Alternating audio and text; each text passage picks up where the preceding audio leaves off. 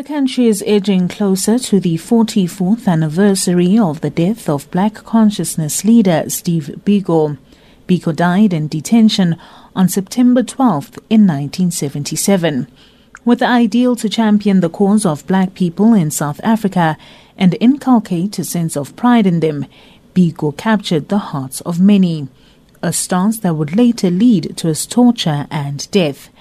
Biko met with the late PAC leader Robert Sobukwe in Kimberley in 1975.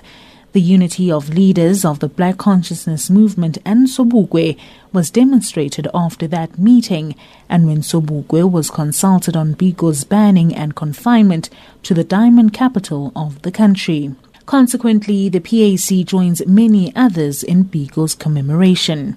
PAC spokesperson Jackie Soroke. Steve Biko is an icon of the struggle.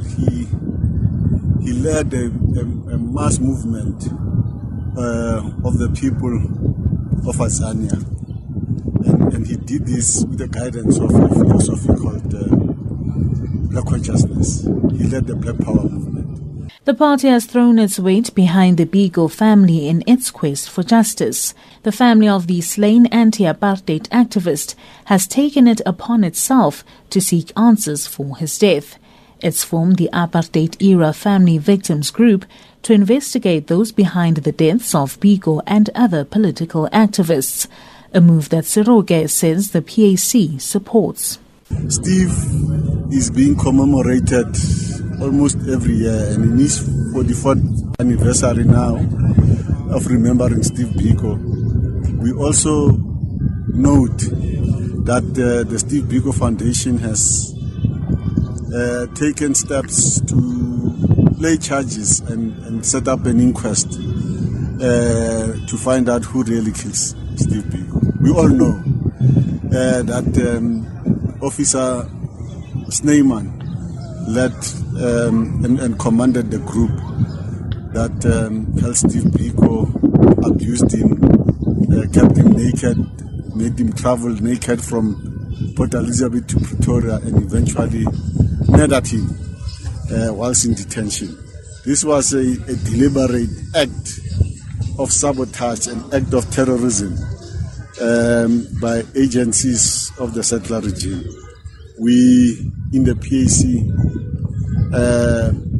believe that you cannot forget that incident. This is a sentiment echoed too by the EFF. Party President Julius Malema paints a bleak picture, suggesting that there will never be justice for Biko's death.